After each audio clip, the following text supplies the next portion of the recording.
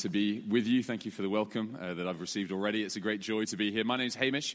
I've met some of you in varying contexts. Many of you I haven't met. I serve as the assistant minister just down the road over the river in St. Andrews.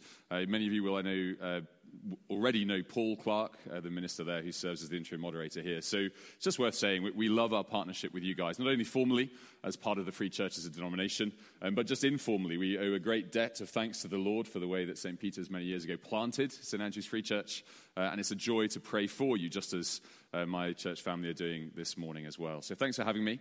I'm also looking forward to being here on the 4th of December as part of this presbytery visit that you'll have heard about already. Myself and a couple of gents from Edinburgh will be visiting. It'll be great to hear how we as a presbytery can serve you better and encourage you through this time of not only vacancy, but just serving Dundee with the gospel, making Jesus known here and further afield.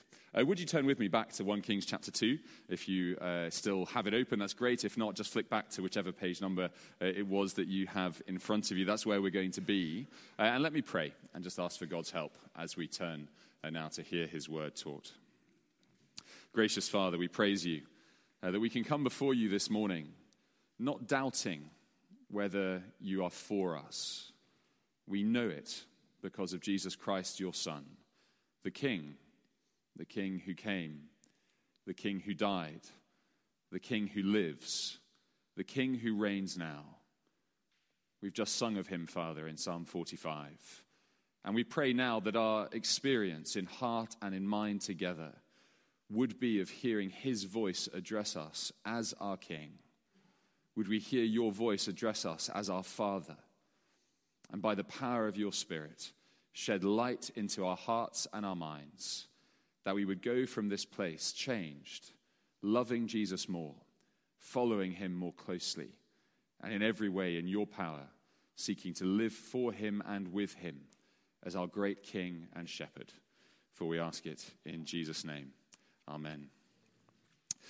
And now I wonder, as we gather, and this is, I'm not going to do a show of hands because I know audience participation can slightly be tedious, but I wonder how many of you know of or have ever read any poetry or stories by Rudyard Kipling. I grew up with Kipling, not literally, but in our family. My grandparents were brought up in India before World War II, and my grandfather was an enormous fan, so I was slightly indoctrinated. One of my favorite stories when I was growing up was one that he wrote called The Man Who Would Be King. You may be more familiar with it as a film. Sean Connery and Michael Caine star in it. It follows two British soldiers. They've got good names, Daniel Dravot and Peachy Carnahan. And they desert from the British Army in India, and they go off searching for a kingdom, not just because they want to make their fortune, but because actually they want to rule it. It's called The Man Who Would Be King because Daniel sets himself up as the king of this foreign kingdom up in the northwest of Pakistan. But it all goes wrong for them. It's a spoiler, forgive me. But whether you've read it or not, whether you've seen it or not, it does not end well. Because Daniel Dravot is a man who is unfit to be the king. Starts well, it goes wrong, and both metaphorically and literally he loses his head. Now, why are we thinking about this? Well, it's because what we've got this morning in us, in our word, is really a portrait of the man who would be king. Here is David, the great king of Israel, passing on the rule of God's kingdom to his son Solomon, his successor. But as we listen in to the instructions of a father to a son, of a crowned head to an heir, we're actually getting more than just the pattern of kingship for Solomon. What we're getting is the pattern of kingship, the portrait of the man who would be king for Israel throughout her history. We're jumping into the middle of a section of 1 Kings. It runs all the way to the end of chapter 11. It's basically Solomon's life and death. But this section of 1 Kings, these first 11 chapters, not only show us about Solomon, it actually gives us a little outline, a framework for the whole book of 1 and 2 Kings together. Because what we see is the picture of who Solomon should be as king. We see the start he makes, and he ascends to great heights, only to fall from those heights into depths of folly. Tragically, that's the story of Israel's kings. They start really well, and it goes really badly wrong, and God must act in judgment. So what we're hearing here in miniature is a portrait of the whole. And of course, as we listen to this, we are listening to it, reading it, as Christians. We've been singing all over this morning of Christ as the King. And so actually we're hearing a little portrait, a foreshadowing of who Jesus himself should be. So in many ways, what I'm hoping is going to be achieved for us this morning, what I'm praying for, and I'd love you just to pray even silently now, is that as we listen to David to Solomon, we would build up a layered picture of who Jesus Christ is. You know when you go to the opticians and they're testing your eyesight, at least this is my experience, you get those multiple lenses they put in front of your eyes to show you better just how bad your vision has become. Well, that's what will be happening for us this morning. But our vision will improve. We'll have 3 lenses put in front of us that, Lord willing, will help us get a really clear picture of the beauty of Jesus Christ. And the first lens that we see here in terms of the King of Israel is that the King will be faithful to the Lord. Look down with me again, if you would, at chapter 2, and it jumps off the page, doesn't it? David's last words when his time to die drew near, he commanded Solomon his son, saying, I'm about to go the way of all the earth. Be strong and show yourself a man, and keep the charge of the Lord your God, walking in his ways and keeping his statutes, his commandments, his rules and his testimonies, as it is written in the law of Moses. It's interesting, it echoes actually the words of Moses to Joshua, back when Moses handed on leadership to Joshua entering the promised land, another big threshold moment in Israel's history. Be strong, be a man. But that's not just kind of chauvinistic, macho commands to go and be a great warrior.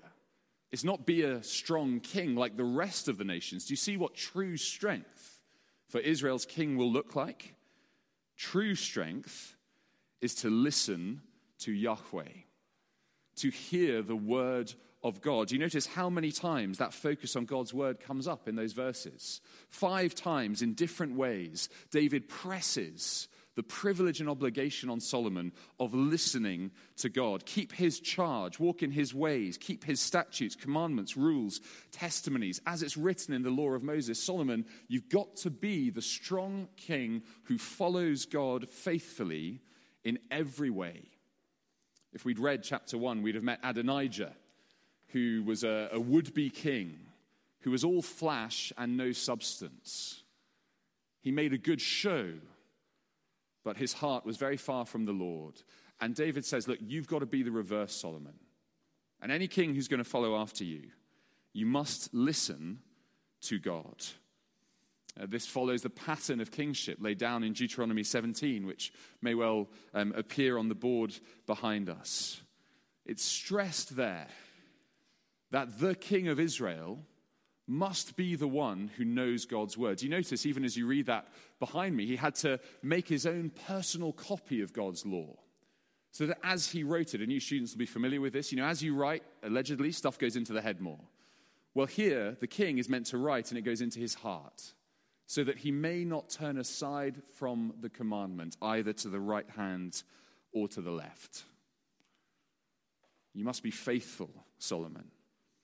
And the result, David says, is so that he and his kingdom may prosper. Do you see that at the end of verse 3? In all that you do and wherever you turn, that the Lord may establish his word that he spoke concerning me, saying, if your sons pay close attention to their way, to walk before me in faithfulness with all their heart and with all their soul, you shall not lack a man on the throne of Israel. It's going back to 2 Samuel 7. Some may be familiar with that. The great covenant God made with David. That there would be a forever king on the throne of Israel. He'd be called God's son. And he would be the one who walks with him.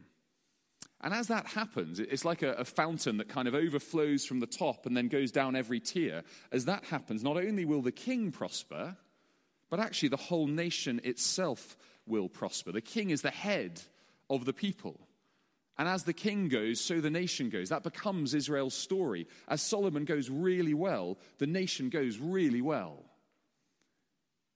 And as Solomon craters, the nation craters.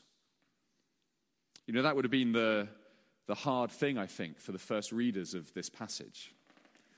Because they weren't listening to this in the golden era of Israel, with Jerusalem flourishing and the palace soaring over all the other buildings, and the temple in pride of place in gold with pilgrims flocking to it, praising the name of the Lord. They're listening to this in Babylon. It's written to exiles. The temple is a shattered hulk. The articles for worship have been taken away. The people have been scattered.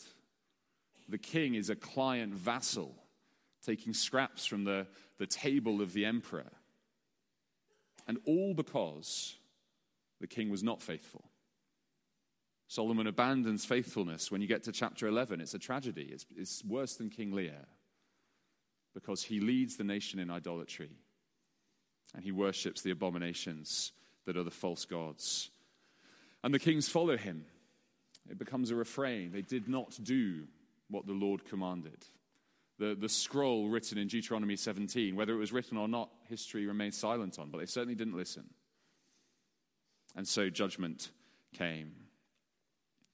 This is not how Solomon walked. And yet, as we listen to what the king should be, it's a little bit like a dotted line gets laid down for us. Because the king must be faithful. And the line runs from Solomon, and it judges most of the kings that follow him. Some are faithful, but most aren't. But the line keeps running, literally, because the line of David keeps running, until that line finds its terminus in the truly faithful king.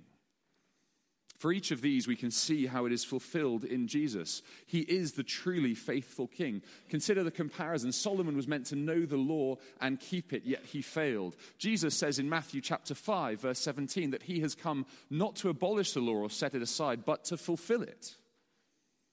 In every line, in every dot of the smallest bit of punctuation in the Hebrew scriptures, Jesus says, I have come to embody it, to obey it, to bring it to its perfect conclusion. He isn't just faithful in what he does. He is faithful in himself and is the portrait then of true faithfulness to God. Particularly on a day when we celebrate communion together, it's helpful too to think of how that is brought to its purest distilled form in his death on the cross. Consider Jesus in the Garden of Gethsemane. Not my will, but yours be done. Consider Jesus on the cross. Father, forgive them, for they do not know what they're doing. Consider Jesus as he dies. My God, why have you forsaken me? Believing even in agony. Consider his final words. It is finished. But what is finished? The mission his Father gave him to do. Christ was faithful unto death himself. And so he is the true king.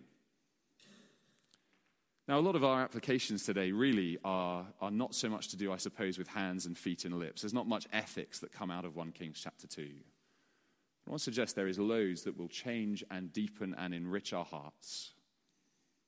So if Jesus is the faithful king, we must praise him. We must thank God for him. We must look to him. I wonder what that would look like for you, to meditate on his faithfulness and to praise him as a result. So the king will be faithful. Secondly, though, if you look down again with me, you'll see that the king will be wise.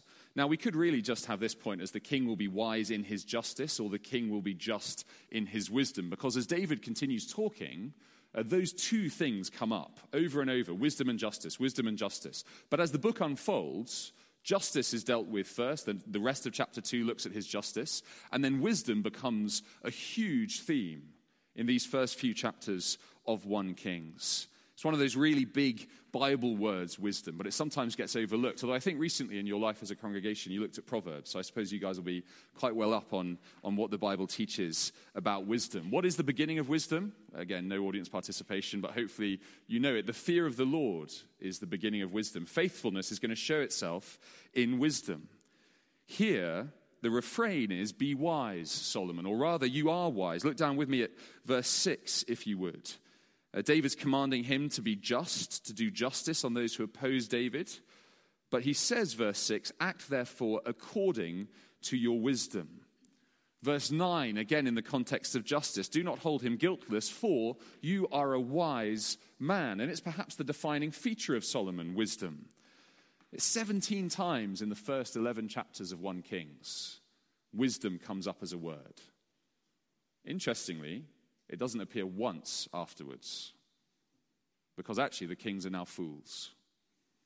But the king must be wise. He is to be wise. He is to apply in life the lived fear and knowledge of the Lord, obeying in everything what it means to love him with all his heart and soul and mind and strength. And isn't wisdom elusive?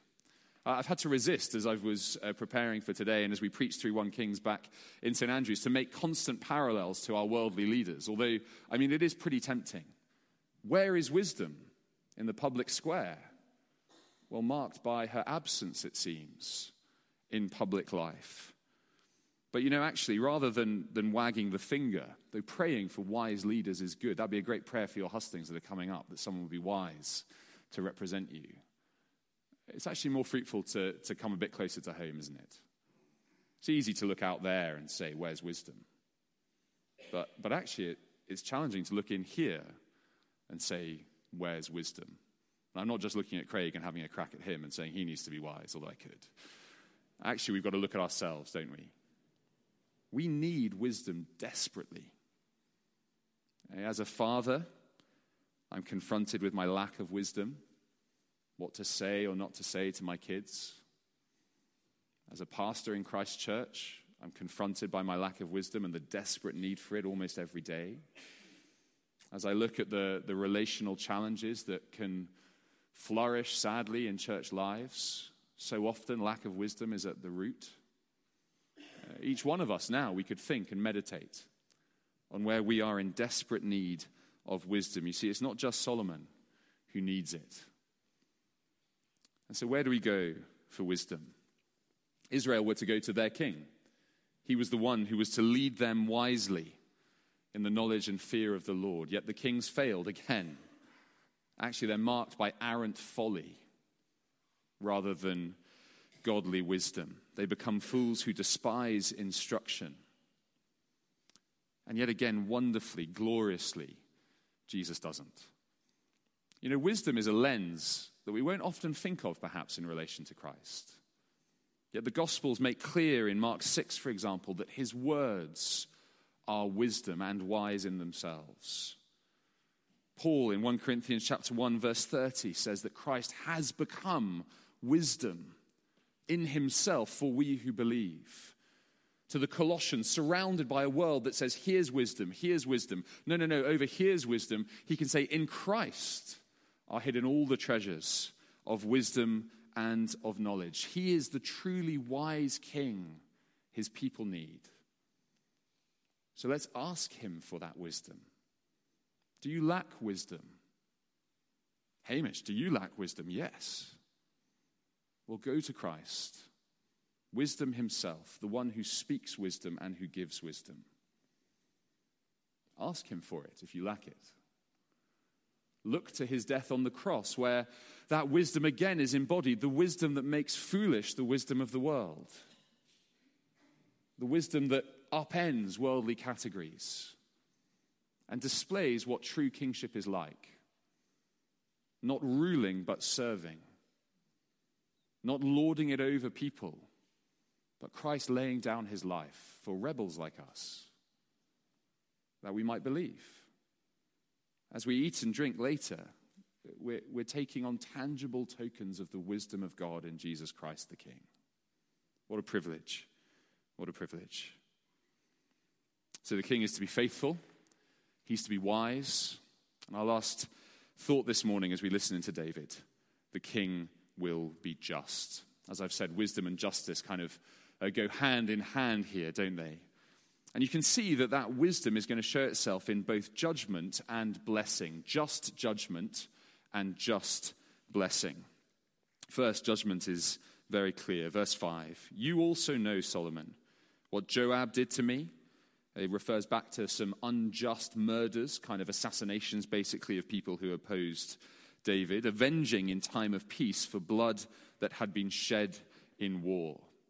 Act therefore in according to your wisdom, but do not let his grey head go down to Sheol in peace. The death sentence is passed.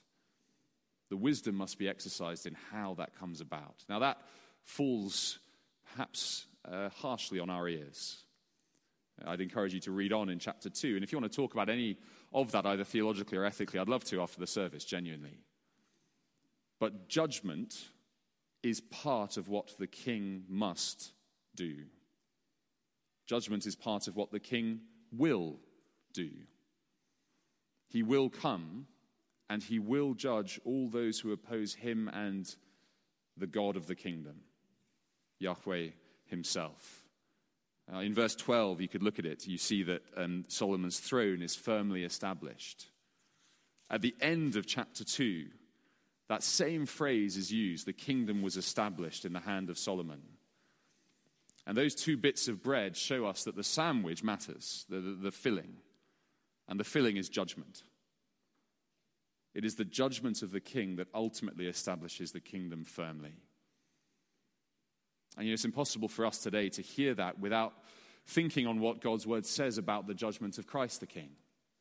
That he will one day return. He has been appointed as judge, proved by his resurrection from the dead. But his judgment will ultimately establish the kingdom fully and finally in a new creation, as all that is evil is done away with. The king, though, also will be just in his blessing. Notice that in between the two instructions to judge David's enemies, we also have an instruction to bless. Verse 7. But deal loyally with the sons of Barzillai the Gileadite, and let them be among those who eat at your table, for with such loyalty they met me when I fled from Absalom your brother. See, the king will judge rightly, but he will also bless rightly. He will bless those who are for the king and the kingdom. He will welcome them into fellowship with him, not just showering treasure upon them, not just giving them slightly dodgy titles, not just giving them parcels of land in the back end of beyond. No, he says, look, come and eat at my table. We don't have to force the application here today, do we? We have a table right before us for the king, the judge, blesses and welcomes to himself those who are for him, those who believe in him, those who trust in him. He is just in all his ways, Jesus Christ. And it may be that there's someone here today who isn't a follower of Jesus. Maybe there's someone here today who is feeling very keenly the injustice of the world, the oppression that so often can come from the systems we live within, maybe from opposition from an individual. Jesus is just, and he is for you if you would have him. Why not trust in him, perhaps for the first time? For others of us, though, many in this room, I know we will be followers of Christ. We will be for the king, imperfectly though that is. And so as we close, what we've got really before us are 3D glasses, to push the cinema metaphor. 3D glasses with which we can see Jesus. We see him in his faithfulness. Where are you in need of remembering that Christ is faithful? I hope that would be a balm to someone here today. We see that Christ is wise. How wonderful that he is wise. Let's go to him. Maybe in the quietness as we pray shortly, you might want to pray for wisdom from the king. And we see that Christ is just. He is just in his judgment and his blessing, but ultimately he is just because he is the one who makes us right in God's sight. You see, Christ is just and has justice done upon him. As his body was broken on the tree, as his blood was shed for sins, we think this is unfair. How can we benefit from such a death? And yet he voluntarily, willingly, lovingly goes in faithful wisdom that we might know him and that we might see God. I wonder if sometimes we can have a flat understanding of what it means for Christ to be king. I've tried to ask myself in meditating on this passage, where does this deepen or broaden or stretch my own vision of what it means for Jesus to be king? You know, we say that phrase quite a bit, don't we? Jesus the King, or in a kid's talk, King Jesus. What do we mean when we say that, when we think that, when we pray? For myself, I think it's revealed that I very quickly think in terms of his authority. He's the Lord over all, and that's true. That's good. It's a foundational part of the gospel. But we see that authority refracts beautifully like a beam of light through a prism. For he is always faithful. He is always just. He is always wise. So let's reflect together, even now, on the beauty of Jesus. Not mighty in the way the nations are. Not aggressive, not conquering. David doesn't say, Solomon, man up and go and beat people up. He says, no, be godly. Maybe that's the summary. The king is to be godlike. The king, our king, Jesus, is godlike, for he is God. And the privilege we have today is to know him. Let's pray together.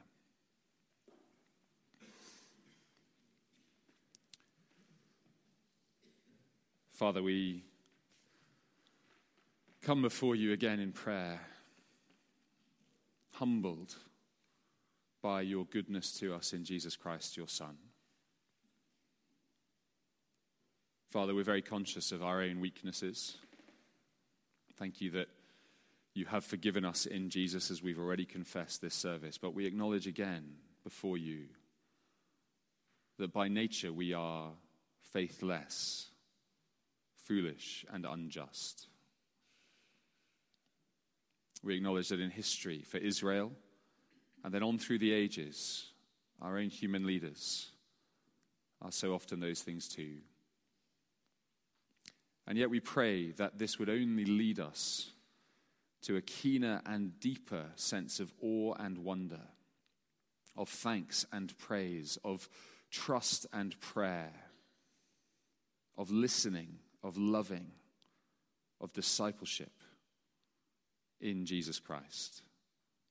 Thank you for his faithfulness, written in blood. Thank you for his wisdom, displayed in death. Thank you for his justice, so willingly taken even on himself, and so graciously given to we who by nature are guilty. We pray, Father, that by your Spirit this word would dwell in us richly this day. As we sing now of your love, write it deeper on our hearts. And as we come to this table, the table that in his blessing the King invites us to, we ask that you would feed us on him as he is in all of his majesty and in all of his grace. For we ask this in his kingly name. Amen. Well, as I just prayed, we are, before we share the Lord's Supper together, going to sing again, I believe. Great. It's always a good sign when the band stand up, because that means that you're on the right track. We're going to be singing of God's love, how deep the Father's love. So as the band begin, please do join with me and we'll join our voices in song.